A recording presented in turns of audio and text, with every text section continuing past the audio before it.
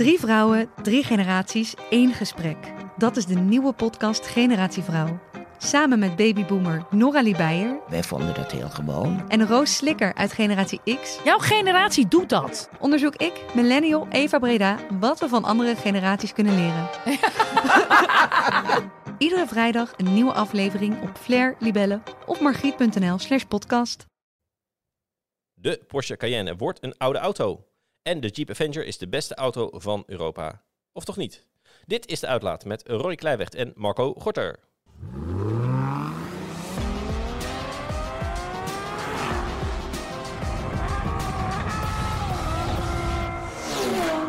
Dag en welkom bij de Uitlaat, je favoriete autopodcast, waarin we ingaan op Oudweek achter de schermen en ons werk.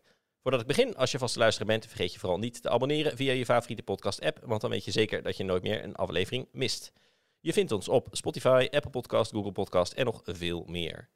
Marco, welkom weer. Jij bent net terug uit Spanje om te rijden met de beste nieuwe auto van het afgelopen jaar. Althans, dat zeggen enkele kenners. Want jij was op pad met de auto van het jaar 2023. Vertel. Ja, nou, de Jeep Avenger. Ja. De beste Jeep die ik ooit heb gereden. Of in ieder geval de meest relevante. En dat komt omdat het eigenlijk helemaal geen Jeep is. Het heeft net zoveel met Jeep te maken als een Fiat 500. Want onderhuids is het natuurlijk gewoon een Peugeot E2008, Opel Mokka E, DS3 e-trans. Nou, je kent ze allemaal wel. Als we nu te hard gaan voor mensen, want Jeep is zeg maar, onderdeel van het Chrysler-concern. Chrysler was weer van Fiat en Fiat is opgekocht door Stellantis. Ooit kocht Fiat Chrysler, waar Jeep weer onder valt. Toen kreeg je FCA, Fiat Chrysler Automobiles. En dat is gefuseerd met PSA en dat is nu Stellantis. Ja, en PSA is weer Peugeot, Citroën. Ja, en Opel. Dus nu heb je één groot megaconcern en die hebben een nieuwe generatie elektrische aandrijflijn. Ze hadden 136 pk, zeg ik. Ja. En dat is nu 156 pk geworden. De netto batterij is wat groter, 51 kilowattuur. Die komt ook naar de E2008 en de Mokka E. Hij zit al in de DS3 e-trans en de Jeep Avenger. Ja. Maar op korte termijn wordt dat allemaal precies hetzelfde. Ja, dan heb je iets wat er een beetje uitziet als een Jeep.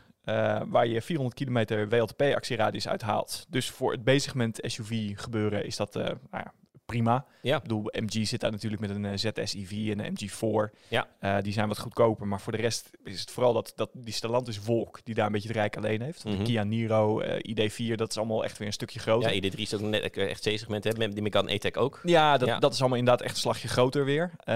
Vaak ook wat meer vermogen. Renault Zoe, een beetje oud, denk ik, hè? Met Range Rover die wat achter. En is geen SUV. Oh, SUV's bedoelen. Ja, weet je, een beetje dat opgehoogde wat er wel in zit. En verder hebben ze gewoon heel goed gekeken naar Opel. Hoe pak je dat Stellantis infotainment systeem aan, zodat het een beetje werkbaar wordt? Nou, veel fysiek sneltoetsen, zodat je in ieder geval meteen in het juiste menu zit. Hij is ruim. Je zit er als gemiddelde volwassene Nederlander zit je echt gewoon prima achter jezelf. Nou, als je nu bezig met SUV is dat zeker niet vanzelfsprekend. 355 liter bagageruimte. Dus ook heel netjes voor dat segment. Heel veel aflegruimte voorin. Lekker comfortabel onderstel. Kortom, prima ding. Maakt wat mij betreft alle andere Stellantis bezig met SUV's meteen overbodig. Want ze rijden allemaal hetzelfde als ze straks de nieuwe accu en elektromotor hebben allemaal. En ook al onderstel wat je vindt. Hè, van hij is gewoon heel comfy. Ja, dat geldt ook wel voor een 2008 en het geldt ook wel voor een DS3. Precies, dus het dat is weinig... Dat zijn echt margeverschillen.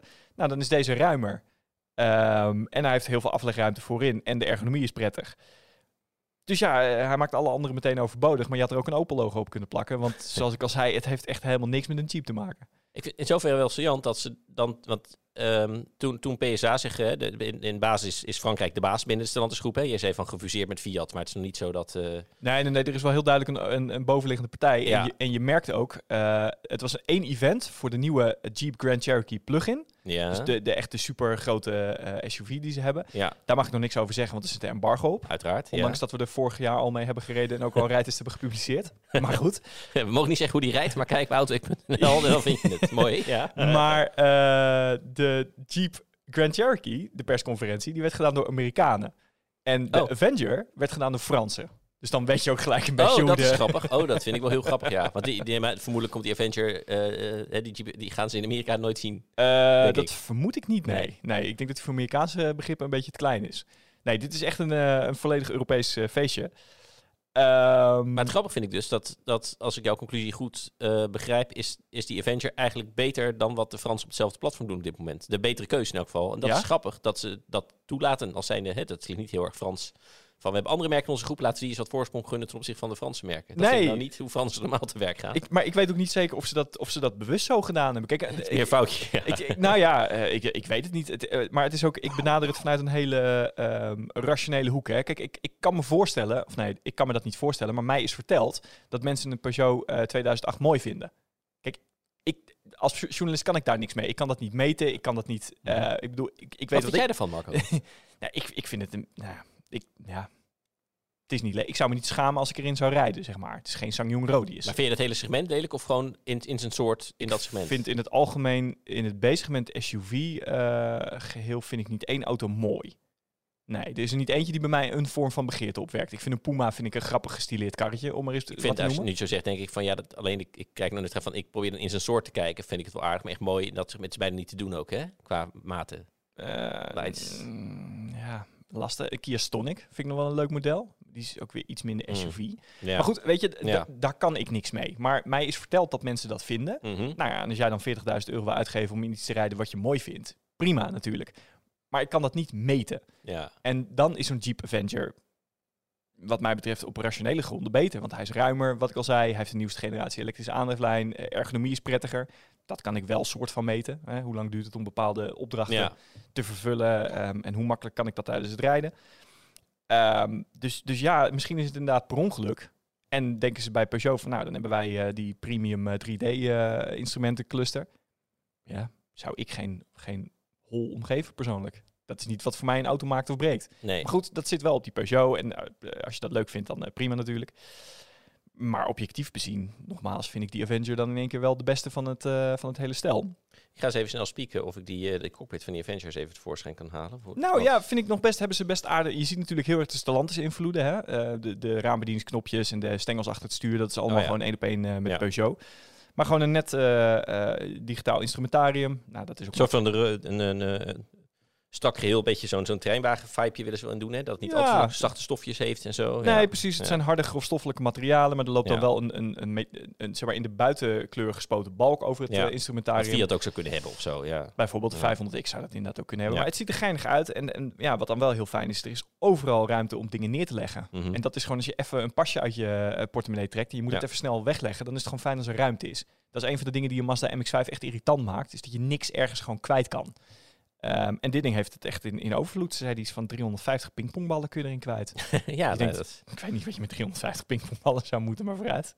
Nee, het is maar net hoe je ding meet. Ja, en wat me ook opvalt is als jij zegt hij is erg comfy. Want dan probeer ik te bedenken waar in de groep dit merk moet zitten. Want als ik terugdenk aan de Jeep Renegade, die we nog hadden, dat was een vrij stugge auto. Ja. En ik vond het een vrij aardige auto. We hebben duurtesten gehad ooit. Dat was eigenlijk verrassend leuke auto. Want ook weinig met die softe Jeeps te maken. Maar verder probeer ik dan een beetje te zoeken. Want de Peugeot is een beetje middle of the road en een beetje de Volkswagen tegenhanger. Net wat duurder dan normaal. Premium niet, maar oké, dat werkt. Citroën is dan heel comfy. Opel rijdt dan wat dynamischer. Is wat meer no-nonsense. Nou, dat klopt allemaal, vind ik. Als ik Astra 308 C4 en zo, hè, dan... Ja, en dat is gewend wel. Maar dan zit je alweer 1 platform groter. Maar je dat bezig met de SUV... Dat is al lastiger, hè? Ja, je hebt een torsiestaafje achter en je hebt McPherson ophanging voor. There's only so much you can do. Nee, maar dan kan je de Jeep nog steeds... De Renegade was ook bezig met SUV. En dat was gewoon een strak, vrij hard ding. Dus dan gaan ze met deze ineens heel anders. Alsof de Mokka dat of zo? Of? Nou, ook weer niet... Ja, een Renegade is wel echt duidelijk strakker. Dat zeker. Maar het is niet... Dit zijn wel margeverschillen waar we het over hebben. En die Avenger, het is niet een leuke auto om mee te rijden of zo. Besturing is ook echt ontzettend afstandelijk. Dat is een van de weinige echte nadelen daaraan. Dat de besturing is heel indirect. Dat is een beetje voor dat terreinwagengevoel. Ja. Dan is dat handig als je heel nauwkeurig je wieluitslag kan bepalen.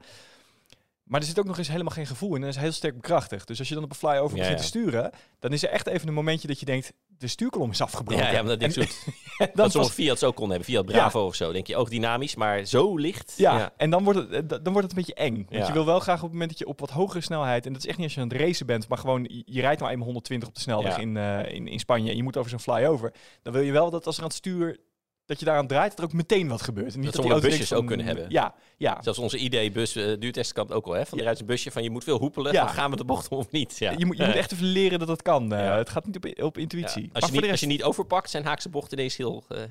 Ja, klopt. En nou heeft die bus dan nog het voordeel dat de wielen gewoon achterlijk ver kunnen insturen. Dus dan moet je ook wel vrij veel draaiing hebben. En dit ding, als je er helemaal aan gewend bent, zet je hem in sportstand. Dan wordt de bekrachtiging in ieder geval wat minder. Dus dan heb je wat meer tegendruk. Ja, dan is het een prima ding. Alleen het heeft heel weinig met Jeep te maken. Want ik zei al, bij datzelfde event konden we ook met wat andere Jeeps rijden. Ook bijvoorbeeld een Renegade. En daar kun je dan zo'n trail mee doen. Nou, dat komt echt eindeloos veel verder in het terrein. En dan heb je het nog maar over een Renegade, hè? Niet een Wrangler of zo. Dat is eigenlijk weer een Europese Jeep. Ja. Op basis van de Fiat 500X uit mijn hoofd. Precies, motortje dwars voorin en dan vierwielaandrijding met een handekskoppeling. Nogmaals, het staat er geen verhouding tot wat je met een Wrangler kunt. Hè, met echt lage gearing en gesperde differentiëlen en zo. Nee, maar meer dan genoeg voor wat je überhaupt zou willen doen. Ja, campingje of zo. Daar kom je best nog wel een eentje mee in het terrein. En dit ding, we mochten even over een zandpad heen. Ja, dat lukt met meer auto's. Dat is zo gênant. Dat is ongeveer zover als dat die offroad kan. En dat zit er wel, ze hebben hem geloof ik nog 20 millimeter opgehoogd in opzichte van de 2008. Wauw. De wielen staan lekker ver op de hoeken, zodat je een korte aanloop, overloop en afloophoek hebt. En er zit dan zo'n ESP-programma op waarmee je kan zeggen van ik ga nu op zand rijden, dus dan moeten de wielen iets meer sperren of iets meer spinnen voordat je ingrijpt. En op ijs ietsje minder, et cetera, et cetera. Ja... Ik denk design dat hij denkt dat ik ben met je eens hoor, als ik jouw verhaal zo hoor over hoe die rijdt dan, maar ik denk dat qua design dat mensen er wel voor gaan vallen. Maar dat is prima. Maar nogmaals, daar kan ik een auto niet op scoren. Nee. Want ik kan dat niet op een manier beoordelen die voor iedereen klopt. Ja. Dat vind je of dat vind je niet. En als mensen dat vinden, prima. Helemaal niks op tegen. Maar dan de vraag wat jij vindt, want je zei wat je van de 2008 vindt. Wat vind je van Avenger, hoe die eruit ziet? Hoe die eruit ziet? Ja. Ik vind het een leuk design. Ja. Voor, weet je, het is wel, het ziet eruit als een Jeep. Alleen het is geen Jeep. Ja, nee, oké. Maar in dit segment is dat makkelijk zeggen. Hoewel die Renegade ook wel aardig gelukt was. Maar ik inderdaad, als ik hem zo zie, bijvoorbeeld, denk het is wel... In zijn soort hebben ze het best aardig gedaan. Nou, toch grappig. Ik ben benieuwd hoe lang ze met zoveel merken blijven doorgaan bij Stellantis. Ik ook wel. Want wat ik al zei, je hebt nu de Jeep Avenger. En dat is nu de facto, als je zo'n Stellantis bezig met SUV volledig elektrisch wil, is dat degene die je moet doen. Want op rationele gronden scoort hij gewoon het beste van allemaal. Ja, nou, dat... Ik had niet zien aankomen. Ik ook niet. Ik ging daarheen met het idee van, ik ben heel benieuwd. Maar volgens mij gaat die in die grote zwerm van Stellantis-merken, gaat deze gewoon wegvallen. Ja. Want weet je, er is al zoveel aanbod. Maar het is precies andersom. Nu deze er is, hoef je al die anderen niet meer te overwegen. Dus... Nou, dat is weer nieuw. Dat is altijd wel lekker voor het horen voor een merk. Nou, dan kan je toch nog blij terug. Oké, nou ben ik benieuwd over, wij pakken een beetje een jaar hoeveel Avengers er dan in Nederland rondrijden. Ja, maar als Car of the Year. Ja, het zit ook misschien over de rest, hè? Nou, ik heb de shortlist. Zal ik die even voorlezen, zodat mensen weten waar het over gaat? Wij zitten niet in de jury. Dus als we klinken als mensen die het er niet mee eens zijn, dat kan kloppen. Ik ben het er in ieder geval niet helemaal mee eens. Maar ik zit niet in de jury, dus ik heb ook geen idee hoe die tot stand komt. Ik heb eens gekeken naar de statuten. En er staat wel iets over hoe je de auto's, of waarop je de auto's zou moeten scoren. Maar niet hoe dat gemeten wordt bijvoorbeeld. Dus weet je, hoe die meningen tot stand komen en hoe uiteindelijk die Car of the Year tot stand komt, dat durf ik echt niet te zeggen. Maar op de shortlist staat de Jeep Avenger dus, de Nissan Ariya, de Renault Austral, de Volkswagen ID Bus, de Kia Niro, de Peugeot 408 en de Subaru Solterra/Toyota BZ4X. Nou ja, als jij zou moeten kiezen uit die lijst? Heel makkelijk zien de Niro. Toch wel, hè? Want die biedt gewoon alles. In de zin van hybrid, plug-in, vol elektrisch, het is ook allemaal bovengemiddeld. Ook value for money is goed. Denk iets breder vind ik een 408 wel een leuk concept. En ik moet zeggen, die ID-bus is in zoverre voor Nederland toch wel grappig. Nou, dan weet ik niet uit mijn hoofd. Weet jij wat die kost? Ik weet dat onze duurtest iets van €80.000 kost. Ja, nee, dan even maar. Ik wou zeggen omdat NPV's zijn eigenlijk zo onbetaalbaar geworden vanwege BPM. Maar dit vind ik nog niet echt. Ik zeg dan is dit een leuk betaalbaar alternatief. Als je ik geloof goedkoper was het leuk. Vanaf 60, meen ik even uit mijn hoofd. Maar dat vind ik ook alweer een hoop geld. Dat is wel een hoop geld, ja. Ja, nee, dat breekt dan die auto op dit vlak. Jij blijft de Niro over. Eigenlijk de Niro met kop en schouders en dan de 408. Want toch leuk geprobeerd en bovengemiddeld uitgevoerd, laat ik zo zeggen. Okay. En de rest vind ik dan, ja. Nou, dat. Maar ik weet ook niet hoe die shortlist tot stand komt. Maar iets als een Mercedes-Benz GLC. Ja. Nou, zou je nog van kunnen zeggen, oké, misschien te duur. BMW X1/iX1. Ja. Vond ik ook nog wel dat ik dacht van, er zit in ieder geval wat vernieuwing in. Dat premium merken, maakt sowieso, dat is niet mijn mening hoor, maar weinig kans car of the year te worden. Als je kijkt naar de lijstjes, het is altijd het brave spul, zeg maar. Oké, maar een Honda Civic mis ik hier ook in. Ja. En dat vind ik een aanzienlijk innovatiever auto dan een Renault Astral. Ja. Om maar eens wat te noemen. Maar goed, ik weet niet hoe die lijst... BZ4X, hè? Ik bedoel, dat vind ik ook, dat ik denk, die hoort eigenlijk niet op de shortlist thuis. Ik heb met de BZ4X heb ik heel kort of eigenlijk met de Subaru Solterra. Mm-hmm. Maar goed, het feit dat het staat als Subaru Solterra / Toyota BZ4X zegt eigenlijk al genoeg. Hetzelfde als wat ik bij de Lexus RZ concludeerde. Het is geen slechte auto, maar voor het geld wat ze ervoor in gedachten hebben, biedt het niet echt een meerwaarde. Ik zei bij die RZ, je komt heel laat op het feestje en dan breng je ook nog eens niets mee wat er niet al is. Nee, precies. Dat heb ik bij die BZ4X ook een beetje. Ja. Dus het was een mager autojaar, wat dat betreft. Nou, dat kan, hè. En, dus dan is de Jeep Avenger de terechte winnaar. Dat is Marco Gorter, die kan op een tegeltje.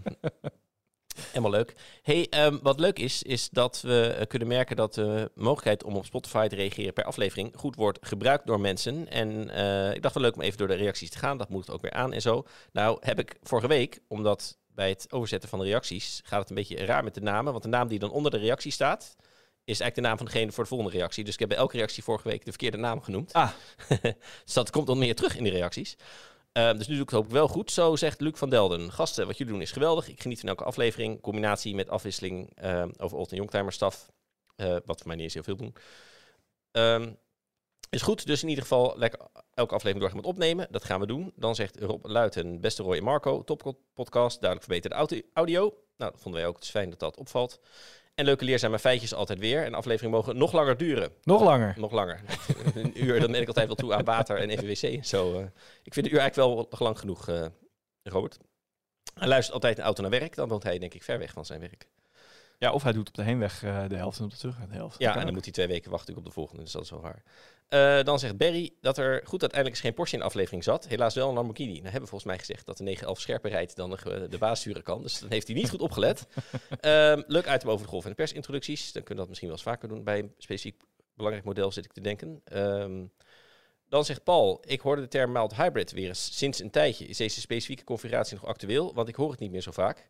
Volgens mij omdat het bijna de standaard is. Ik wou zeggen, dat komt omdat het zo actueel is, dat we hoeven het er niet echt meer bij te zeggen. Want bijna elke auto die je nieuw koopt is tegenwoordig wel mild hybrid. Ja. Het is natuurlijk ook een hele goedkope oplossing om net even die paar grammetjes CO2 te besparen. Dus het is eigenlijk wel leuk. Je zou dus in de prijslijst moeten duiken of er überhaupt nog buiten zeg maar iets van een Porsche 718 of zo, weet je wel, of een Porsche Macan. Ja. Auto's die echt gewoon al een hele lange tijd op de markt zijn en wat sportiever.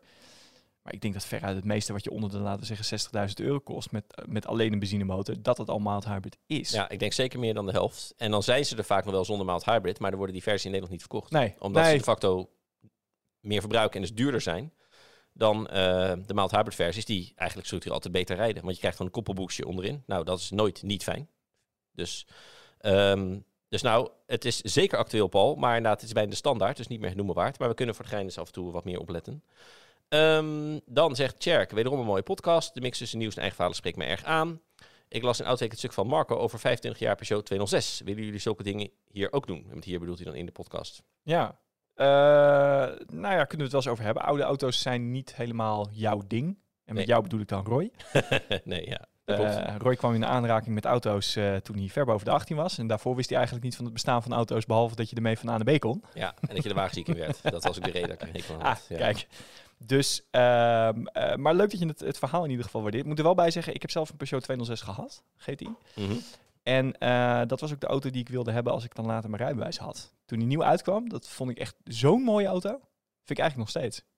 Nou, het is wel grappig. Kijk, ik word wel ouder. Dus op een gegeven moment kunnen we wel auto's doen. Zeg maar van halverwege jaren 0 weet ik daar wel wat van. Dat is inmiddels ook al bijna 20 jaar. Ja. Dus dan komt dit onderwerp vanzelf steeds meer in beeld. Dus het ligt eraan hoe oud we moeten gaan, Jack. Maar even goed, leuk idee toch? Of we kunnen ook voor als zo'n verhaal een blad staat dat even meenemen als onderwerp. Dat is op zich wel überhaupt wel eens leuk. Dus te kijken wat in het magazine staat aan achtergrond. Want het nieuws behalen toch wel. En daar is wat op ingaan. Goed idee. Dan zegt Kees van Dijk, de kloof die er op Facebook is tussen EV-priesters of brandstof is de enige... Even kijken hoor, het is een beetje ingewikkeld te zien. Ik denk dat hij bedoelt de kloof die hier op Facebook is tussen EV-priesters aan de ene kant en brandstof is de enige oplossing mensen aan de andere kant. Is dus één zin, in deze leuke podcast. Ja, dus de mix tussen EV en benzine bedoelt hij inderdaad. Ja. Dank voor de hulp. En de snelheid van praten vindt hij geen probleem in Noord-Holland-Oost. Nee, Noord-Holland-Noord. Noord-Holland-Noord. Noord-Holland-Noord, dat is vlakbij het gooien. Dan is het Douwe Veenstra. Leuke aflevering weer, gewoon zo doorgaan. Want EV heeft de toekomst, daar niet van afhaken. En Bart van Deursen zegt, de vorige podcast, daar zijn we weer mijn comment gelezen, maar met Tjerk zijn naam. Ik wil zeggen dat ik jullie niet verdacht van sponsoring en juist een grappige kant wilde laten zien. Dus waarvan is die vraag. Naar aanleiding van zijn opmerking hebben wij wel de enquête uitgezet of we te veel over EV's praten of niet. En er komt een duidelijke uitslag uit, want 72% van de mensen vindt dat het precies een verhouding is. En dan is de overige 30% bijna evenredig verdeeld tussen mensen die het te veel of te weinig vinden. Dus die kunnen tegen elkaar wegstrepen. Nou, dus laten we het lekker zoals het nu was. En omdat we dan al over EV's gehad hebben met Avenger, gaan we nu even hebben over een auto die nog benzine ingaat. Namelijk de nieuwe Porsche Cayenne. Die zag ik enkele weken geleden. Ik mag het eindelijk over hebben. En nieuw moet even een beetje tussen aanhalingstekens, hè? Ja, want het is een facelift. Porsche zegt wel, het is de meest heftige facelift die ze ooit hebben uitgevoerd. Ook qua wat het kost en wat het hun kost, dan bedoelen ze. Ja. En als ik even denk aan Porsche, klopt dat wel. Hoewel, er zijn toch wel een aantal 911's die in ieder geval heel erg veranderd zijn, omdat de aandrijflijn werd vervangen. Nou ja, de 997 kreeg natuurlijk PDK bij zijn facelift. De 991 werd turbomotoren na zijn facelift. Ja, dus dat vind ik er ook wel ingrijpende faceliften. Maar dan verder werd er niet veel veranderd, tussen haakjes, aan de auto blijkbaar. En bij deze Cayenne wel, vinden ze. Nou, qua design is het natuurlijk meer veranderd dan 911. En het is wel interessant, want het is ondanks zijn leeftijd geen nieuwe auto, omdat er een volledig elektrische Cayenne komt in ongeveer 2025, 2026. En om voor die paar jaar een nieuwe te doen, dat vinden ze overdreven. Die EV, die is gewoon nog niet af, dus daar moeten ze op wachten. Dus dan zeggen ze, nou, dan geef maar even facelift, dan kan hij even mee. Want als die facelift, of als die elektrische Cayenne komt, dan verdwijnt deze Cayenne nog niet, maar worden ze dus naast elkaar verkocht. Ja, nou ja, ik begrijp dat wel. Ja. Eerlijk gezegd. En dat zal zelfs in Nederland zo zijn, zeggen ze in het begin. Al is maar omdat de Cayenne hier natuurlijk zo ontzettend goed verkoopt nog steeds. Vooral als plug-in, want dat scheelt een hoop geld. En dan gaan ze per markt kijken hoe lang de oude Cayenne tussen haakjes leverbaar blijft. Oké. Ja. En zoals geschreven, dat zal in Nederland minder lang zijn dan in Texas, denk ik. Die kans is wel aanwezig, ja. Hey, maar jij zegt de duurste facelift ooit in de geschiedenis. Vertel, wat is er allemaal veranderd? Nou ja, het design spreekt voor zich. Dan is het hele interieur in zoverre veranderd. En met interieur bedoel ik eigenlijk dashboard, want qua stoelen en beenruimte zo is het natuurlijk gelijk, want het platform is gelijk. Maar het hele dashboard is nu dat van de Taycan. Okay. Qua infotainment, met schermen voor je neus, de klokken met de pook, om het zo maar te noemen, van de versnelling die nu naast het scherm zit. Zo'n klein flapje in plaats van op de middentunnel. Zodat daar meer ruimte is voor de bekerhouders. Belangrijk voor Amerika. Dus dat inclusief allerlei multimedia. Dus je kan nu ook bijvoorbeeld lekker streamingdiensten kijken als passagier. Dat kan je dan niet als bestuurder. Met zo'n folie ervoor dat je niet kan meekijken. Net als in de trein. Allemaal dat soort dingen. Want ze zeggen ook dat is voor de Chinese markt blijkbaar heel belangrijk. Dat gewoon infotainment en Netflix en allemaal online service systemen zo. Okay. Ik heb dat het in China vooral belangrijk is wat je in de auto kan doen als je stilstaat ook. Hè? Alsof de mensen daar van Shanghai gewoon de hele dag. Nou, het is in China is de soort status als je niet zelf hoeft te rijden. Ja. Dus ook mensen die, zeg maar, niet, bij ons is het, zeg maar, niet zelf rijden. Dat is echt alleen als je ergens hoog in de boom van een directie zit. Ja, of bejaard. Ja. Ja, maar dan heb je niet je eigen auto. Dan is het vaak een soort, hoe heet het? Er is een term voor. Maar goed, nee, er zijn taxis voor oude vandaag. En daar krijgen ze een bepaald budget voor. Oh ja. En dat heeft een naam. Maar ik ben even die naam kwijt. Het is niet WMO, maar wel zoiets. Ik dwaal af. In China is het echt zelfs mensen die een beetje een middeninkomen hebben, die laten zich rijden. Want dat is status. En ik heb me wel eens laten vertellen dat... Ik heb me altijd verbaasd over dat ze in China bijvoorbeeld een verlengde Audi A4 hebben. Ja, dat je denkt, verlengde Passat. Maar dan koop je toch een A6. Ik bedoel, dat is een verlengde A4 in feite. Maar toen legde iemand mij ooit een keertje uit... Het gaat niet om het formaat van de auto. Wat status geeft in China is de afstand tussen de knieën van degene die achterin zit en de voorstoel. Ja, dus een verlengde A4 is niet zozeer langer in de zin van de auto is langer, maar de rails van de rechter voorstoel, dus de passagiersstoel, die zijn vooral heel veel langer, zodat die veel verder naar voren kan. Ja. Heb je meer knieruimte, is meer status. Dus zo kijken Chinezen een beetje naar de auto. Dus ja, als je dan toch laat rijden, dan moet je wel wat te doen hebben. Ja. Je schijnt daar ook nog wel eens in de file te staan, namelijk. Ja, nee, precies. Is mij verteld. Dus dan heb je vooral een Porsche nodig, hè? Ja. Dus daar een hoop wijzigingen. En volgens de aandrijflijn is wel grappig dat een aantal dingen zijn veranderd. Het eerste wat mij verbaast is dat de Cayenne S, die heeft dit met een V6. Ja, de 2,9 liter biturbo. Ja, de Audi RS4 motor. Die verdwijnt, die hele motor die wordt geschrapt. En hij krijgt nu een V8. Zegt, nou, dat is een gave zet, dat je gewoon een V8 erin gooit. Het vermogen stijgt ook naar 450 pk of zoiets, 470 of zo. Voor een V8 met turbo niet zoveel, maar voor een Cayenne S toch wel behoorlijk. Dat zie je ook bij de Panamera GTS, hè? Die heeft ook relatief gezien maar heel weinig vermogen. Ja, precies, omdat hij wel een V8 moest hebben. Maar wat natuurlijk eigenlijk de reden is dat de Cayenne Turbo die verdwijnt. Dus de topmodel met alleen maar benzine, zullen we maar zeggen. Even los van de GTS, want dat is zo'n aparte lijn, ook qua design en zo. Ja. Maar de Turbo is natuurlijk meer voor mensen die luxe willen. Die wordt geschrapt en ze willen die Turbo-klanten houden. En als je zegt, hier heb je een S met V6, zegt die mensen, dat moet ik niet. Dus daarom heeft die S nu een V8. Maar dan is er wel een standaard Cayenne, dus gewoon een Cayenne zonder toevoeging. En die heeft dan nog wel een V6. Ja, maar dat is dan die 3 liter met 1 turbo. Ja, oké. Ja.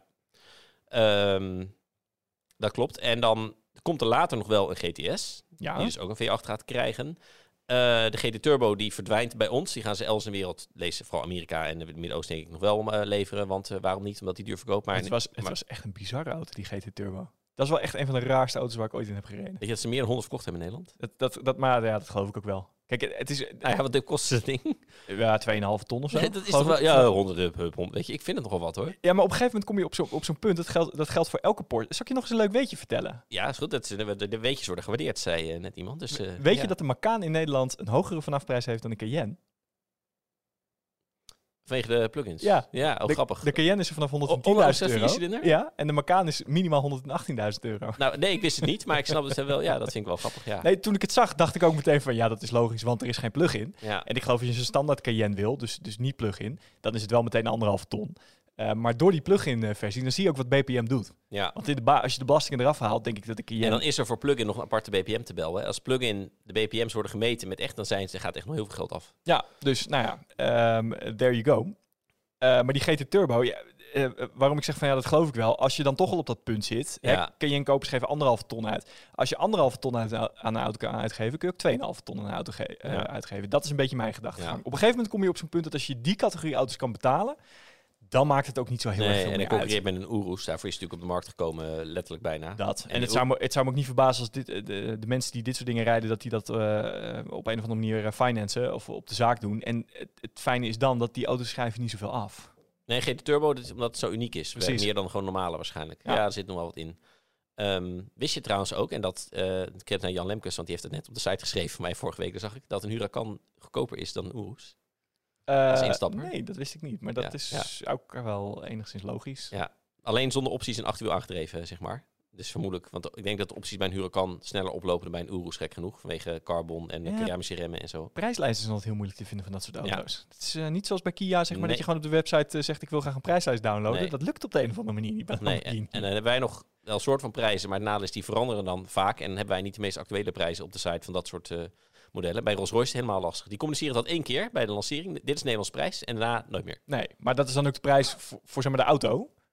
Maar niemand neemt de auto. Je neemt de opties. Bij Rolls-Royce zeker, ja. Waar de auto bij komt, ja. Ja, want anders koop je hem ook niet nieuw. Nee. Dan hou je hem wel eentje bij. Dat is wel gunstig, hè? Dat is een goede occasion tip. Een Rolls-Royce gewoon tweedehands kopen. Dat scheelt een hoop geld. Dat scheelt een heleboel geld. Maar wil je echt een tweedehands Rolls-Royce?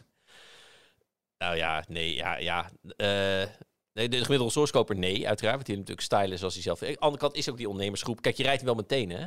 Ja. Er is een groep die ineens, die krijgt dan, verkoopt zijn bedrijf of weet ik wat, krijgt dividend van een paar miljoen. Oh, ik ga een Rolls kopen. Dan wil je hem wel nu rijden. En niet zelf samenstellen en dan een half jaar wachten. Dat doen we niet aan. Nou ja, maar dat is toch een beetje de aantrekkingskracht van Rolls-Royce. Juist dat je de kleur van de dakhemel in de opgedroogde nagellak van je vrouw en dat je eigen middelvinger in de geel kunt stileren. Ik denk wel dat er een groep is die tweedehand, omdat ze gewoon nu willen rijden. Oké. Nou, zeker hoe zou het dan in Amerika gaan? Want Amerikanen zijn helemaal gewend van, ik haal hem nu.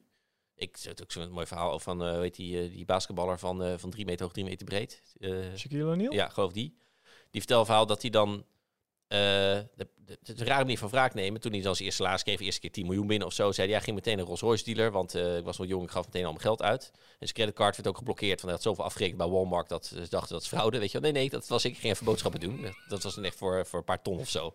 Ja, dan krijg je het voor elkaar, de winkel kopen. Maar dan ging ook naar de Rolls-Royce dealer en dan werd hij toen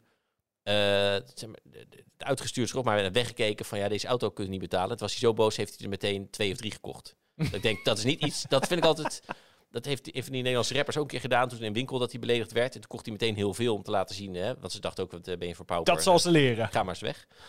Ik denk, ja, dat moet je dan wel doen, maar dan in de winkel ernaast of zo, weet je wel. Dat begrijp ik nooit. Dat lijkt me een goede strategie. Beledig iemand, dan koopt hij 3 Rolls Royces. Maar die kocht hij dus ter plekke. Hij heeft niet dan een maand van ik wil die en ik wil die. Ja? Dus ik wie denk zal dat er het zeggen? 2 soorten Rolls-Royce kopers zijn. De koper die echt inderdaad, die wil hem helemaal samenstellen zoals ik hem voor me zie. En dus de groep van ik heb nu geld en ik wil morgen aan mijn vrienden laten zien dat ik een Rolls heb. En die koopt er gewoon 1 uit de showroom. Oké. Want die boeit het dan ook. Die wil alleen maar vanwege het logo, Nou, oké. Ja. denk ik. Nou ja. Ik geloof je. Ik merk dat je hier erg gepassioneerd over wordt. Nou ja, niet boos, maar weer gewoon dat ik, het is een bijzondere wereld moet het zijn, ook als je het verkoopt en zo. Ik begrijp het ook niet. Ja. Dat staat zo ver van me af. Daar kan ik echt heel weinig over zeggen. Ja. Maar naar Cayenne, dan is die GT Turbo eigenlijk relatief goedkoop. Ja. Dat zal ik dan zo En opties het is echt waar. Ik denk dat iedereen... Is hij wel te rijden? Is hij niet te hard? Is gewoon onderweg... Nou ja, is een Civic Type R te hard? Ja, weet je, ik vind van Ja, niet. maar het is een ander soort auto. Dit. Ja, natuurlijk, dat is zo. Maar ja, hij is hard. En voor zo'n grote SUV is hij behoorlijk oncomfortabel. Maar het is wel een grote SUV, dus dat is relatief. Er valt beter mee te leven dan met de Civic Type R, om eens wat te noemen. En wat je ermee kan... Iedereen heeft wel eens de term gehoord van het is een SUV, die rijdt als een sportwagen. En weet je, dat is een beetje een platitude. Mhm. Maar als er nou eentje is waarvoor dat waar is, dan is het deze. Ik wil een tweede optie opgooien. Hè? Vertel. Ferrari Pure Sangue. Dus ik wil die 2 heel graag een keer tegen elkaar hebben. Maar de Ferrari is geen SUV, zegt Ferrari. Ja. En Nee, eerlijk gezegd, ik denk ook als je ze naast elkaar zet, denk ik dat die Porsche toch wel een aardig stukje hoger nog is. Maar vooruit, I concede your point. Ja. Maar in ieder geval van alle SUV's die ik ooit heb gereden, daar zit de Pure Sangue niet bij. Ja. Maar dan kun je een Turbo GT wel. Is het wel de enige waarvan ik echt dacht van, nou, maar dit slaat gewoon... Nu slaat het gewoon echt helemaal nergens meer op. Het is gewoon belachelijk. Ja. Het is Maar echt ook belachelijk. meer dan wat ik heb de Turbo GT, dat we niet gereden, wat lastig maakt. Maar ik heb wel de XSM gereden. En dat is een auto van, denk je, eigenlijk lukt het niet. Maar op het circuit, en dan lukt het wel. Dus ja, maar dat hele idee van het lukt niet, dat komt omdat je voelt de massa roteren Ja. en de banden. En weet je, alles wringt en moet moeite doen en kraken en piepen. En dan lukt het wel. Ja. Bij die Porsche stap je in, je zet alles op sport en je gooit echt de eerste bocht gooi je minder of je in een 911 zit. Echt waar. Ja. Omdat je gewoon meteen aan alles voelt, maar dit gaat goed komen. Ja, precies. En dat maakt die auto zo knap. Ja. Dat is wat een sportwagen maakt. Dat is niet alleen dat hij hard kan, maar ook dat je meteen voelt dat het hard kan. Dat hij dat vertrouwen heeft, dat je met je besturing en met je gaspedaal en met de remmen de hele balans van die auto beïnvloedt, omdat je er dan dingen mee kan. Je kan je lijn bijstellen. En dat lukt met de XSM in veel mindere mate. Het is heel indrukwekkend hoor. Ik heb ze ook gereden en het is echt, ook dat is heel indrukwekkend. Maar de platgeslagen platitude, een SUV die rijdt als een sportwagen, dat is de Turbo GT. En dat is ook de enige die ik ken die dat gevoel echt 100% geeft. Ook meer dan een Urus, want die heb je ook gereden. Ja, nee, een Urus is helemaal geen sportwagen, joh. Nee, echt niet. Het kan fantastisch hard en het is sensationeel en weet je, de styling is geweldig. Maar om te rijden is het een RSQ8. Ja. Dat is echt zo. Ja, Dat zit veel dichter bij een Range Rover dan bij een Porsche. Oh. Echt ja. waar. Nou, bijna gênant. Wat niet, nou, dat zegt niet dat het slecht rijdt. Ze hebben nu die performant, hè? Misschien dat die, die schijnt wel een stukje aangescherpt te zijn, ja. Maar goed, daar moest wel eerst een Turbo GT voor komen. Ja. Om terug te komen op ons hoofdverhaal, die komt dus er niet meer na de facelift, die Turbo GT. Gaat nu hebben over auto's die ook komen. Ja, we hebben het over gehad. De GTS komt dus wel, maar wat er wel veel gaat komen zijn plugins. Er komt een standaard plugin. Met V6. V6? Er komt een SE. Met V8? Dat is niet bekend. Oké. Want nou, officieel zegt alleen, er komt deze en nog 2. Oké. En ik denk niet dat er een GTS-plugin komt. Dus waarschijnlijk komt dan een S en een Turbo SE. Want die komt nou voor wel. Dat hebben ze eigenlijk wel een soort van bevestigd. Maar die zal een V8 hebben. Dat denk ik ook. Dat kan bijna niet anders. Nee, dat klopt. En de standaard heeft dan de 3 liter met 1 turbo. De standaard hybride, ja. Dus de Cayenne e-hybrid is een 3 liter V6 turbo met een elektromotor erachter. Ja. Allemaal hetzelfde accupakket? Opnieuw zeg zo niet, want de enige die onthuld is de basis Oké. hybride. Maar we kunnen vanuit gaan dat die niet klein zijn. En daar gaat het fors omhoog, namelijk naar zo'n 25 kilowattuur. Dat is veel. Dus dat is wel veel. Even goed, er komt hier nog geen 100, wel 2 kilometers. Of zelfs uit mijn hoofd, ik heb de cijfers niet uit mijn hoofd, maar voor mij iets over de 80. Dus in praktijk denk ik 50 tot 60. En dan denk je, dat is niet heel zuinig. Maar het is ook niet raar bij zo'n auto. Nee, je ziet toch vaak bij PHEV's dat het elektrische verbruik vrij hoog ligt. Ja. 25 kilowattuur per 100 is voor een PHEV niet heel abnormaal. En dat vinden we bij elektrische auto's toch wel erg veel. En ik denk bij een Cayenne dat nog wel wat meer zal zijn dan dat. Maar ik heb wel meer power, 170 pk aan elektrovermogen. En je kan 3 fasen laden. Netjes. Wat natuurlijk niet nieuw is, maar wel zeldzaam. Mercedes doet het ook volgens mij. En ik meen dat er een BMW is die het ook doet. Maar dat weet ik even niet uit mijn hoofd zeker. Maar dat voegt wel wat toe, want dan kan je dus echt naast de snelweg en je gaat even een broodje halen of zo. Dan loont het om even in te pluggen. En bij 1 fase loont het eigenlijk niet. Nee, zeker niet met het verbruik van de Cayenne. Als je dan een half uur later kom je inderdaad echt letterlijk tot oprit van de snelweg. Ja, en dan is het alweer klaar. Ja. Dus dat is wel grappig. Ja, ze zijn vooral heel trots op de bandbreedte. Want zeggen hij is nog even comfortabeler dan hij was door aanpassen van luchtvering. Maar hij moet ook dynamischer zijn dan hij was. Wellicht door die lessen van die GT Turbo, zeg maar. Dus de meest dynamische in zijn klasse. En toen zei ik, oké, maar reken je dan die Ferrari Purosangue tot deze klasse? Moeilijk. Was wel duidelijk dat ze eigenlijk nog niet goed wisten hoe die reed. Dus dat hebben zij waarschijnlijk nog niet gedaan. En ze zeiden wel, maar wij zijn in elk geval heel goed dat het heel comfortabel rijden is. En bij die Ferrari valt het te bezien. Nou kan ik vertellen dat die Ferrari opvallend comfortabel is in zijn soort, zeg maar. Ik vond dat nou niet een auto waar ik denk, wat is die irritant hard. Maar even los van of het wel of niet een SUV is dat echt hetzelfde segment? Nou, hij is 2 keer zo duur. Ik wou net zeggen. Maar dan sluit ik aan op wat jij zegt. Dat boeit op een gegeven moment niet meer.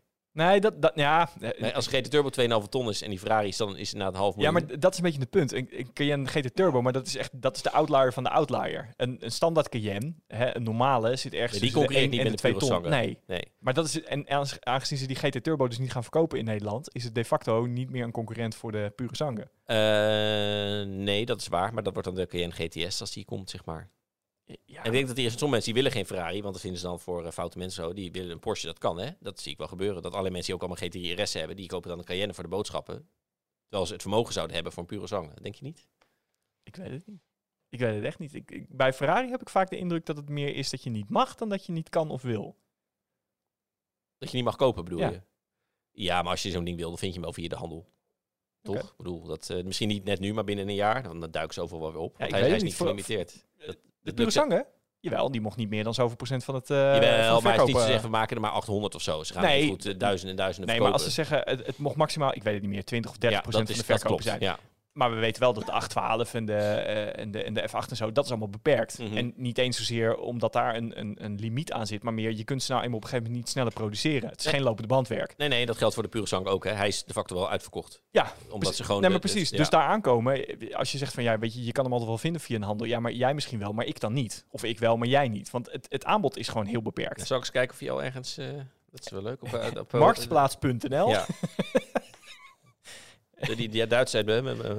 in schaal 1 op 25 zal het best lukken, maar Ik ga gewoon meteen even spieken of dingen... ik denk het niet. Dan zou je nog even bij iets van Kroijmans moeten kijken of zo.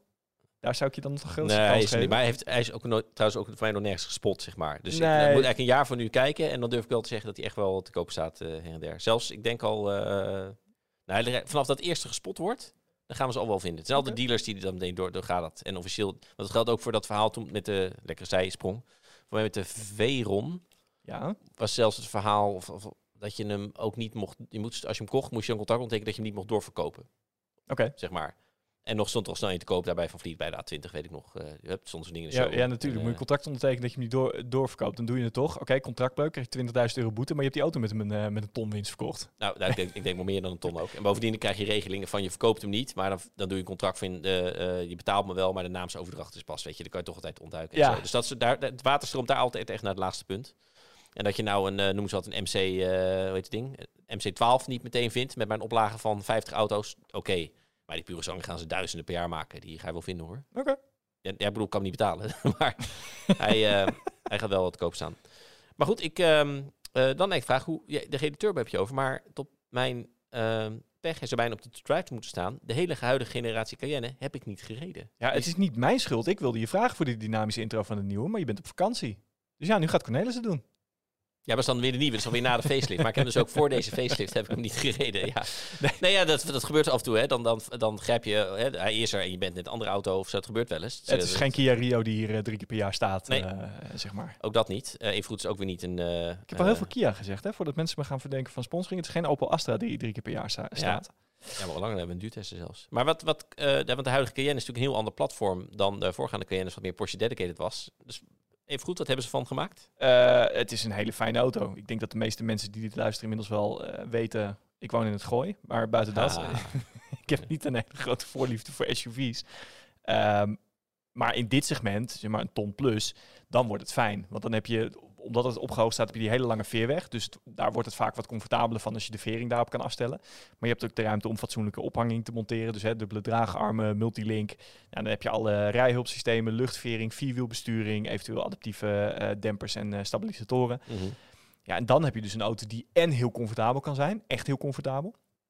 Ook als je door een bocht heen gaat en licht slecht wegdekt, dan blijft het nog steeds comfortabel.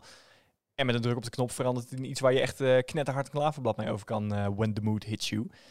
En dan wordt het, denk ik, Dan snap ik de meerwaarde van een SUV ten opzichte van iets als een Panamera. Dan kun je er ook nog eens een beetje fatsoenlijk mee offroaden. Want het is geen Wrangler, maar je komt er echt wel een heel eind mee in het terrein. Dus het is een hele fijne auto. Als het dan toch een SUV moet zijn, een grote SUV, dan zou dit hem denk ik wel zijn voor mij. Of een X5. En, daar ga je al. Maar even uit mijn hoofd, hè, het onderstel, zeg maar, dat is toch hetzelfde als de Audi Q7 nu in basis. Ja. En dat was voorheen niet. Dus dan, daar werd ik wat angstig over hoe die zou rijden, zullen we maar zeggen. Want de vorige keer, die reed ook echt fantastisch goed. Ja, maar dat was echt meer een Porsche, zullen we zeggen. Maar ze hebben die afstand wel weten te creëren, ondanks dezelfde basis. Ja, maar Macan is onderhouds een Q5. Sterker nog, de huidige Macan is de oude Q5. Ja. En nog rijdt hij beter. Ja, maar ook heel veel beter. Het is echt ongelooflijk. Dat scheelt wel een stukje, ja. Nou ja, knap. En bijna de vraag waarom ze in dezelfde groep dan niet wat vaker bij Porsche gaan buurten van, hoe doen jullie dat? Ja, maar dat gebeurt toch ook steeds vaker? Dat is ook waarom je nu die Audi RS Performance dingen allemaal krijgt. Dat is allemaal, je ziet dan de e-tron GT. Dat is gewoon een Porsche Taycan. Ja. De 2,9 liter, want jij zei dat is de motor uit de RS4, maar volgens mij is het andersom. Volgens mij is dat een Porsche blok. Ja, dat zei ik ook bij Porsche, maar daar vinden ze eigenlijk, nee, de V8'en zijn van ons, de V6'en zijn van Audi. Dat is de 6 cilinders. Ja, het is sowieso in die groep is dat heel lastig. Hè? Ja. Want de 3 liter V6 met enkele turbo, die ze nu dus in de basis invoeren, dat is zeker weten een Audi motor. Die is door Audi ontwikkeld. En daar zat voorheen een compressor op en die hebben ze eraf gehaald in verband met de efficiëntie. Daar zit nu een turbo op. Dat is dat blok. Ja.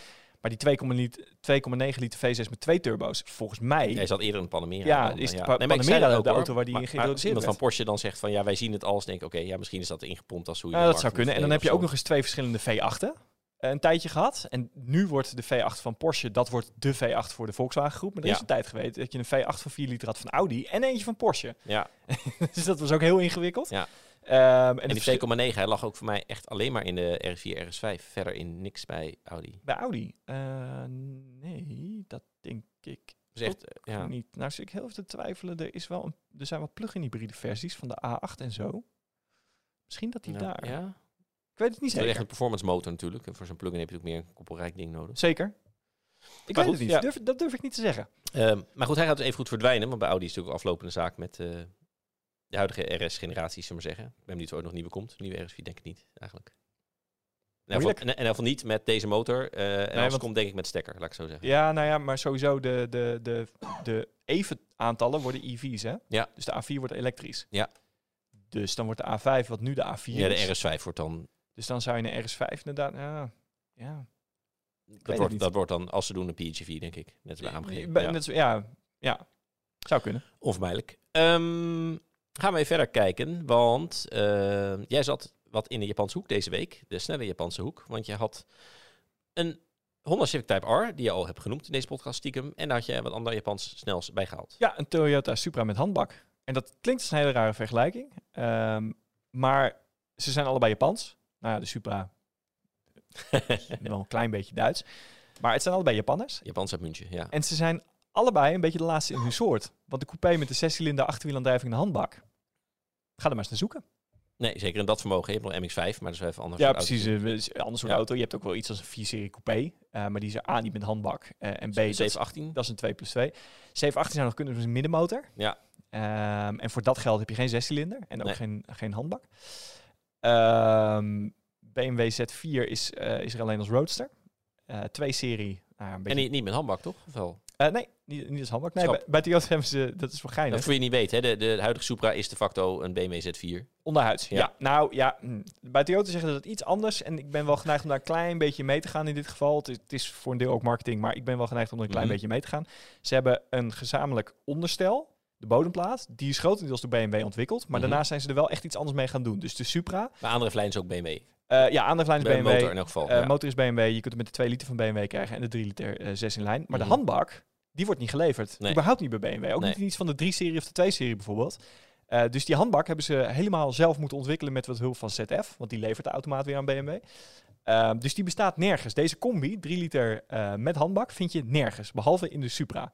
En ze hebben de hele middentunnel moeten verbouwen. Niet met M2? Nee. Die heeft er ook... Ja, maar die heeft sowieso al een andere motor, hè? Want dat is die M-motor. Nee, ik dacht überhaupt een 6-cilinder met handbak, dat je dat bedoelde. Nee, oké. Nee, met deze motor bedoel je? Met deze motor. Deze, de niet M. De niet M 6 lijn. Met enkele turbo.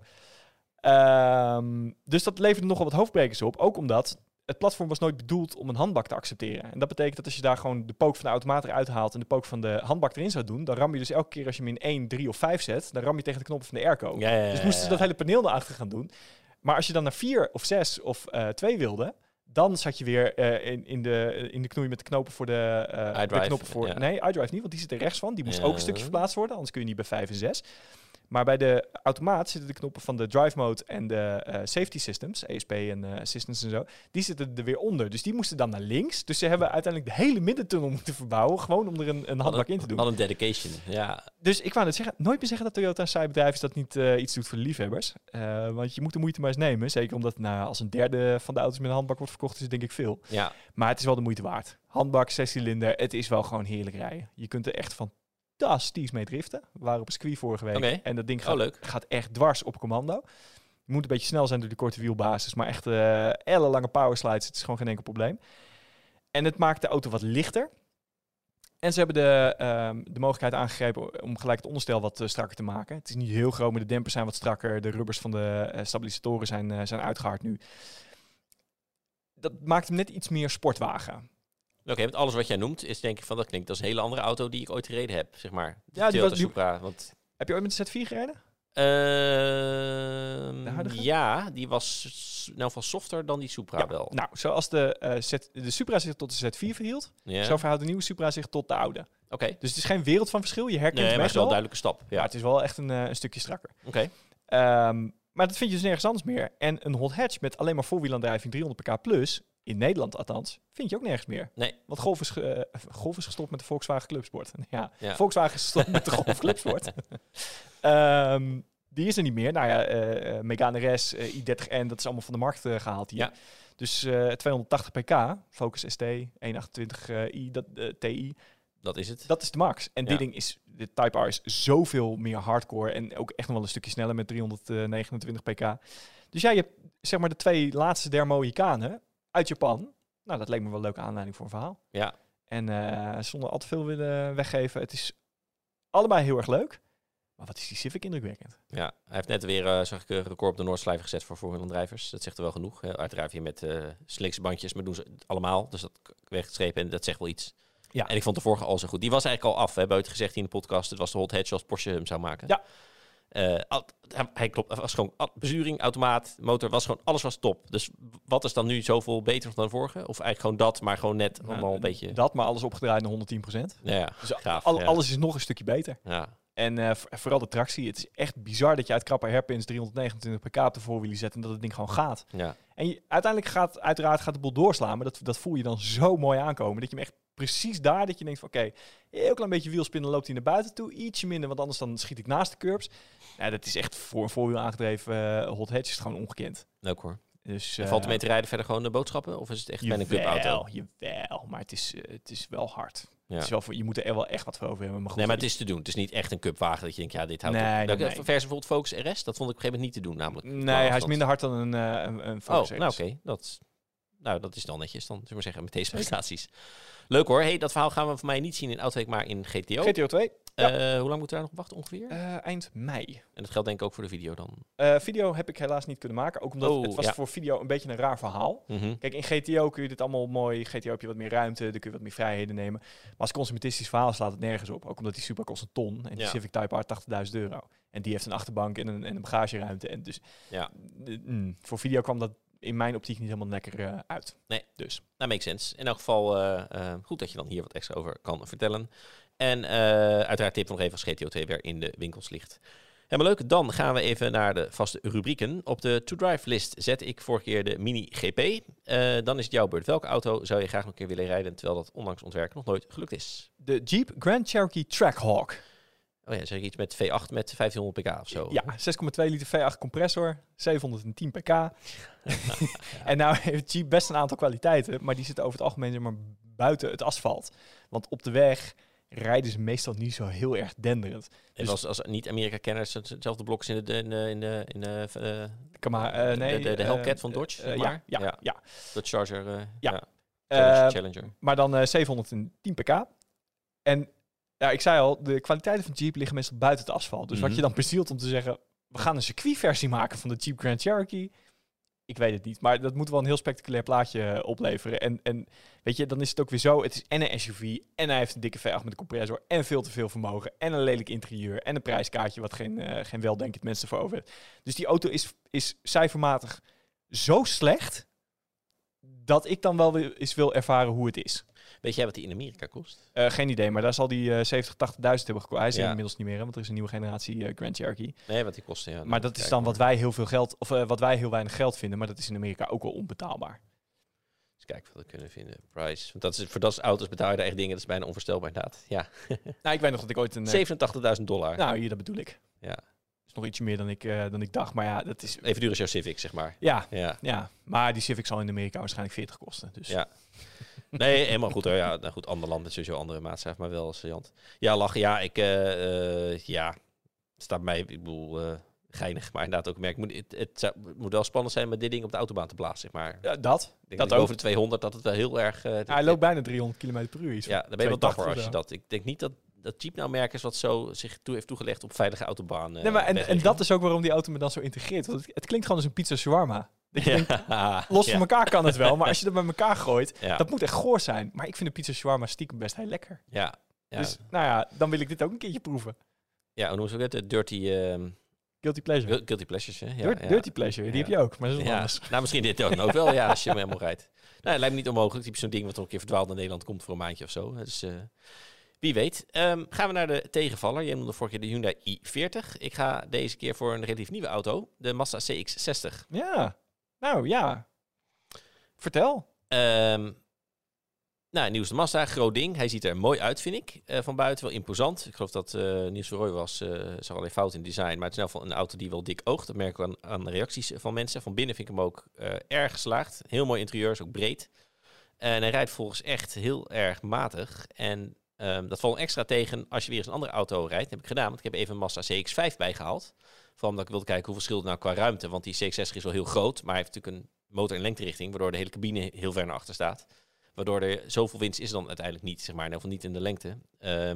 Maar los van, die CX-5 die reed zo lekker. Ja? Ik had gewoon de 2 liter met handbak. Ja, denk je, oh ja, Mazda. Lekker licht, lichtvoetig, weet je wel. Het is een beetje lome motor, maar met die handbak maakt het niet uit. En gewoon hoe die instuurt. En dan merk je, terwijl het is een voorwielaandrijver en die CX-60 is in basis een achterwielaandrijver. En dan zou je juist dat het allemaal wat fijner binnen gaat. En dat gaat hij dus niet. Dus waarvoor ze hem hebben gemaakt, dat lukt niet. Nee. Nou ja, en we hebben dan de plug-in, want het is volgens nog de enige versie die in Nederland leverbaar is. En die is zwaar, die aandrijflijn is heel matig, duidelijk het gehaast uitontwikkeld, zeg maar. De achteras heel bonkig en zo. En dan is het zo'n tegenvaller, vooral omdat hij zo dik oogt en er mooi uitziet. En dan ga je rijden en denk je, ja, maar nee. Gewoon. Dat heb ik toch lang niet gehad bij een nieuwe auto dat het zo tegenviel. Omdat ik wel hoge verwachtingen had. Ja, ik denk, Dus ik denk dat het een uitstekend voorbeeld is van de val waar Volvo ook ooit in is getrapt. Dat zat heel lang, zeg maar, was het net niet premium. Het zat daar heel dicht tegenaan, maar het was het niet. Niet qua prijsstelling en ook niet qua hoe ze zich positioneerden in marketing. En Mazda heeft dat ook heel lang gedaan. En toen ineens gingen ze die stap maken. Nu zijn we premium. Hè? We passen die prijs erop aan. Zo gaan we het ook marketen. We zijn premium, maar dan niet Duits. Ja, en dan ineens komt er een groep klanten en dan komt er ook een andere maatstaf te liggen. En dat redt het dan net niet. En dan gaat het inderdaad tegenvallen. En ik ben het met je eens hoor, die CX-60. Ik vind het jammer. Want ook, ik vind het ook jammer, ja. Ik vind het een mooie auto. Ik vind hem ergonomisch bijzonder sterk. Waar alle andere merken kappen met iDrive-achtige controllers, houdt Mazda vast. En touchscreen. Hè, en touchscreen. Ja. En dat is echt een fantastische combinatie. En wat je zegt, het interieur is mooi. Ik reed de diesel, een tijdje geleden, 6-cilinder. Die klinkt als een oude TDI van Audi. Zo. Ja. De V6 TDI bedoel je dan? Ja. Maar... Hoe precies? Het is mooi voor ons soundboard.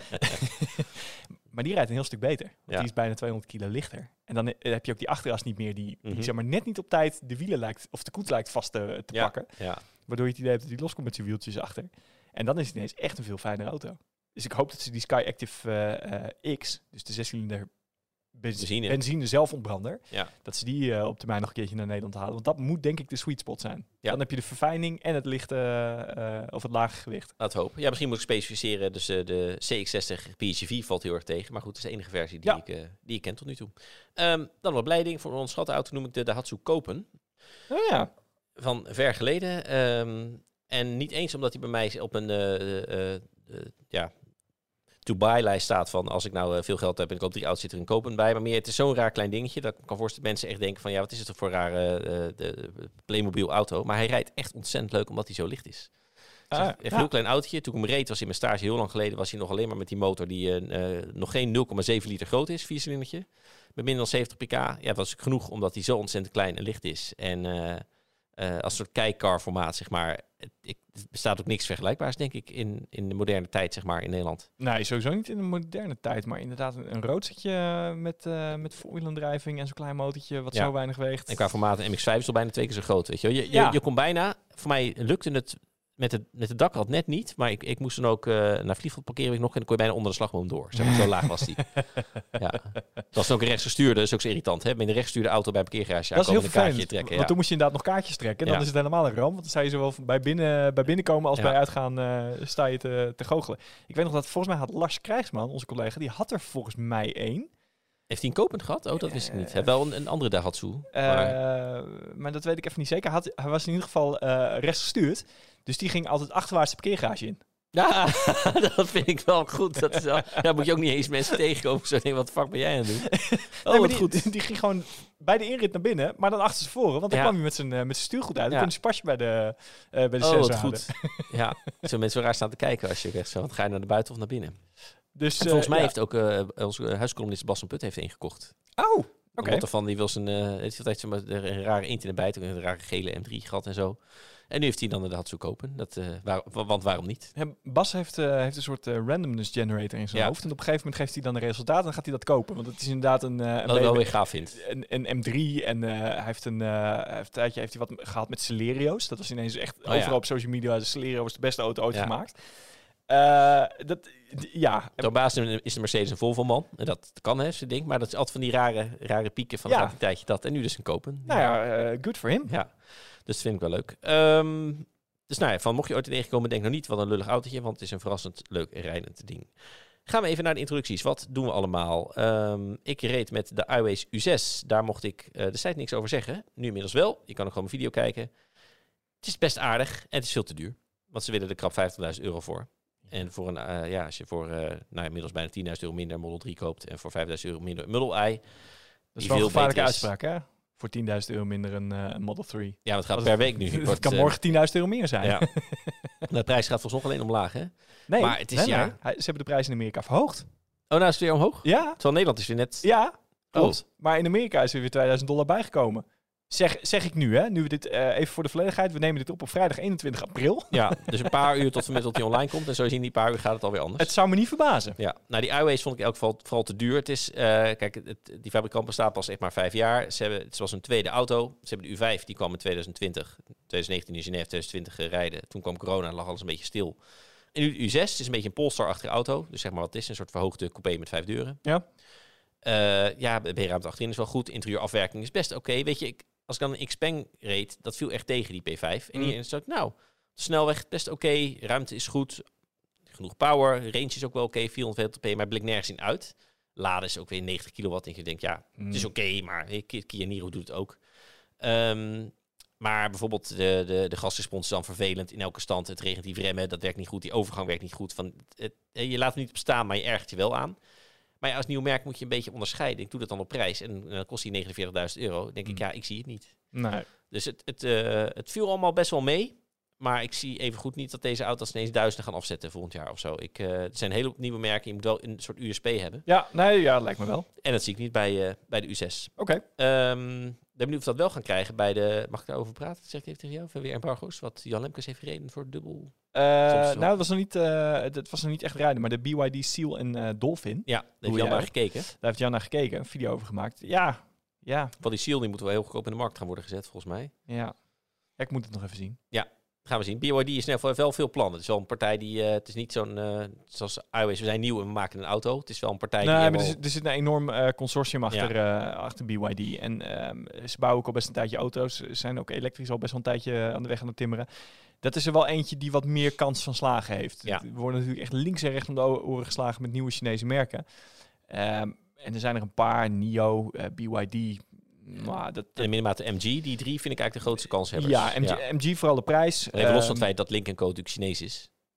Ja, maar hij is nog niet volledig elektrisch. Is plug-in. Nee, dat is waar. Dus Dat is waar, even puur kijken naar de elektrische auto's. Waar was ik? Ja, dan zijn er een paar waarvan ik zeg van nou, dat gaat het misschien wel redden. Maar inderdaad iets als Xpeng en iWays. Ik zie de toegevoegde waarde van die merken niet. Nee, ik ook niet echt. Tenzij ze dus heel goedkoop worden. Dan wel. Ja, maar dat zijn ze niet. Nee, oké. Ja. Nee, eens jij de Xpeng P5, die was voor mij ook €48.000. Dat ik dacht, ja, nee. Minimaal €10.000 af. En als je 15 doet, is het beter. Want dan ben je ineens, bied je iets wat MG dus heel goed gedaan heeft met die ZS. Echt, en nu overigens weer met die MG4, vind ik. Ik zie hem al veel in de woonwijken. Nou, veel. Ik zie hem al af en toe staan op de weg. Ja, snap ik. Als je de basisversie koopt voor €82.000. Ja, of 32, sorry. Even brain fart. Ja, dan heb je wel een auto die gewoon formaat ID3 is, maar zeggen, voor dat geld. En dan ineens zeker. Het. Dus ik ben benieuwd over 2 jaar inderdaad hoe de aantallen zijn. Even kijken, verder leuk. De Jeep Avenger hebben we over gehad. Clio faceliftje niet heel spannend. Ik ga rijden met de vernieuwde Volvo XC40 en C40 over 1,5 week. Dat is interessant, want die krijgt 8 uur aandrijving. Ja, en een veel efficiëntere aandrijflijn. En dat is eigenlijk nog het grootste nieuws. Ja. Waar die aandrijving zit is denk ik in dit segment niet zo bijzonder relevant. Het is leuk. Nee, maar hij rijdt er wel anders door, denk ik. Zeker. Ja. Maar dat weet je, Kia Niro heeft voorwielaandrijving, prima rijden auto. Er is gewoon niks mis mee. Middle of the road. Maar het feit dat hij zoveel efficiënter zou moeten zijn, dat is denk ik vooral wat hem kan maken. Want dat is echt bij de vorige, toen hij ooit als P8 op de markt kwam. Het was gewoon schokkend. 30 kilowattuur per 100 was gewoon niks. Ja, dat is echt bizar. Weet Jan Lemkes mee naar Noordkaap gereden of en dat het schok was zelfs dat hij ook ineens ging van we hebben nog maar 40 kilometer en dan tik ik me verder. Hij springt nu naar 0. Ja, dat is niet iets wat bij EV wat helpt met de acceptatie ervan. Dus ik ben benieuwd. Ik vond de C40 best een aardige auto. Heb ik ook introductie van gedaan toen hij nog een basis voorwielaandrijving had. Of dus vierwielaandrijving. Dus ik ben benieuwd. Over 2 weken kunnen we daar meer over vertellen als er niet weer stiekem embargo opkomt. Wat hebben we dan nog hier in de garage gehad? Wat wel leuk is, dat zat we niet in de garage, maar ik reed wel in Nederland, was een Audi RS3R. Ja. Ik vind het de meest dynamische Audi, los van de Audi R8, die ik ooit gereden heb. Dus dan kan je zeggen, die lat ligt ook niet heel hoog. Maar kijk, de RS3 was natuurlijk al veel beter. Het vermogen leek het boven een beetje te voelen. De meetbox viel het een beetje tegen. Ik denk eigenlijk dat onze RS3 testauto destijds al wel wat meer had dan opgegeven 400 pk. En dat er nu niet misschien de goede benzine in zat. Maar het onderstel, dat is verlaagd en de stabilisatoren zijn vervangen. En hij hapt nu zo goed aan de voorkant. Op droog vooral. Dat je geen moet denken van op een smalle weg van ik ga gewoon eens niet liften. Ik ga het gewoon niet doen. En dan lift je niet, dan stuur je in met je ogen dicht en dan duikt gewoon de bocht om. Je denkt, wow, maar laat staan dat je nog harder zou gaan. Dan heb je ook nog die achteras die ook nog kan meewerken. En dan met die turbomotor die echt boven de 5000 toeren vol gas, daar zit dan die extra boost, want hij heeft 500 pk. Ja, dan krijg je echt zo'n ouderwetse rally smijt, gooi gevoel en zo. En dat is wel kick hoor. Het is een tuning auto, hè? Ja, hij is van Abt. Ja. Natuurlijk bekend partner van Audi, zullen maar zeggen, ook met de raceteams van de Volkswagen groep. Ze hebben maar 200 gemaakt. Je moet in feite wel, of zij kopen hem voor je, of je kan zelf je RS3 aanleveren. En de totale combinatie van pakketten is dan gelimiteerd, want ze bieden wel tuning tot 460 pk. En de losse uiterlijke onderdelen kan je ook nog kopen. Maar met 500 pk met deze onderdelen, dat is dan tot 200 stuk maximaal. En dan heb je een RS3R. Video staat voor mij inmiddels online op autoweek.nl, dus dan kan je kijken. Het is wel ouderwets knallen. Kost je €140.000. Oh, als je snel zegt, is niks. Maar ik moet nog zien, die RS6R's zijn wel populair in Nederland inmiddels. Hè. Vroeger hielden wij niet zo van tuning, maar de hele nieuwe generatie met geld, die vindt het wel leuk. Alle vloggers en sporters en... Dus je weet, het was wel leuk. Het is echt een leuk rijdende Audi. En dat is sowieso iets wat je vroeger nooit vaak kon zeggen. Dus, toch leuk om te zien dat die tuning scene dan een meerwaarde heeft. Ja. Dat is zeg maar wat mij betreft tuning done right. Dat het de basisproduct pakt en zegt van wij hebben daar een iets andere visie op. In de basis is Alpina is natuurlijk ook een tuner. Van huis uit, AMG trouwens ook. En dat zijn het soort tuners die zeggen van oké, we zien hoe goed de basis van het product is waar we mee werken, maar wij hebben er een iets andere visie op en dat gaan we dan doen en dan voegt het wat toe. In plaats van, we zetten er een enorm taartschep op, lelijke wielen en een gigantische grill en een miljard pk. Ja. En garantie tot aan de stoep. En dan kan ik dit kan ik wel waarderen. Ja, dat je gewoon net iets, hij is er echt beter van geworden. Ja. De auto is een beetje smaakgevoelig. Ik denk dat de gemiddelde fan van dit type auto's hem wel mooier vindt, zullen we maar zeggen. Dat opnieuw als ik zie hoe alle dikke RS6 in Nederland worden bewonderd.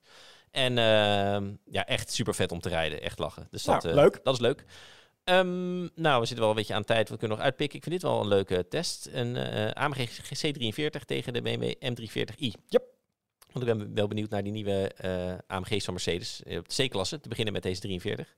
Hoe die gaat rijden. Ja, een 4-cilinder plug-in. En de C43 en de M340i, dat zijn allebei de subsport-labels. Ja. Dus dat is niet de vol vette C63 AMG of de echte M3. Maar net één stapje eronder. Nou, BMW doet dat op de ouderwetse manier. Ligt gewoon een 6-cilinder in. Dus met dik vermogen, vierwielaandrijving, et cetera, et cetera. En Mercedes pakt het nu echt op een andere manier aan. Ja. Waar ze voorheen het laatste bastion van de 8-cilinder in het D-segment waren, is het nu gewoon 4-cilinder en plug-in hybride techniek. Ja. Ik ben heel benieuwd. Ja, ik ook. Nog punt 1 wat ze ervan gemaakt hebben. Maar punt 2, deze strijd. Want ik ken de M340i niet, maar ik ken wel de M440i. Wat niet zo heel verschilt. En dat was mijn partij fijne auto. Als je niet hoeft te kijken naar de neus. Ja, wat was die auto goed, hè? Ja. Wow, echt dat je denkt, ja. Maar dat is wat mij betreft ook, als je zo'n auto neemt, in mijn hoofd, dan wil je ook een beetje verwennerij in de aandrijflijn. En een 6-cilinder, dat is verwennerij. Ja. En een 4-cilinder plug-in. Ja. Ik heb er een hoop meegemaakt, maar nog niet eentje waarvan ik dacht, zo, ik word verwend. Nee, ik ga er open in, maar het wordt wel lastig aan. Ja, toen voor de echte 63 gaan ze het ook doen. Ik ben benieuwd. Ja, die 440i, ik heb hem liever dan de 8-serie. Ik heb hem liever dan de M240i. Het was echt de sweet spot. Het was echt helemaal top. Gewoon automaat, motor, handling, uitstraling, luxe van het cockpit en zo. Echt top hoor. Dus misschien wel eens ik kan zeggen op de to-drive list, maar ik heb hem gereden. Vroeger hadden we nog hoe noemde je ook weer onze vorige rubriek? Welke auto's zijn je? Ja, welke zou je zelf de to-buy ja, die kwam wel op hoor. Echt heel leuk. Nou, dan sluiten we weer eens mooi positief af. Dat is ook wel eens leuk, hè? Marco, had jij nog weer een leuke enquêtevraag voor komende week? Nee, eigenlijk niet. Oké. Nou, ik heb er wel eentje. Vinden onze luisteraars het erg als merken auto's presenteren die eigenlijk niks meer te maken hebben met waar het merk ooit voor stond? Dus een Jeep Avenger. Ja. Prima auto in de basis, maar het heeft natuurlijk niks te maken met waar Jeep ooit voor stond. Ja. Zoiets. Is dat erg of maakt het uit toch een leuke auto erbij? Is goed, daar gaan we een leuke vraag van maken. Reageren kan via de Spotify-app onder de aflevering. En je kan het ook gewoon uiteraard in de comments laten weten. Onder bericht op outweek.nl. Dank jullie allemaal weer voor het luisteren. Laat vooral even een review achter als je luistert via de Apple of Spotify app. Zowel in tekst als 5 sterren. Dat helpt ons ontweg. Tot de volgende keer. Dag.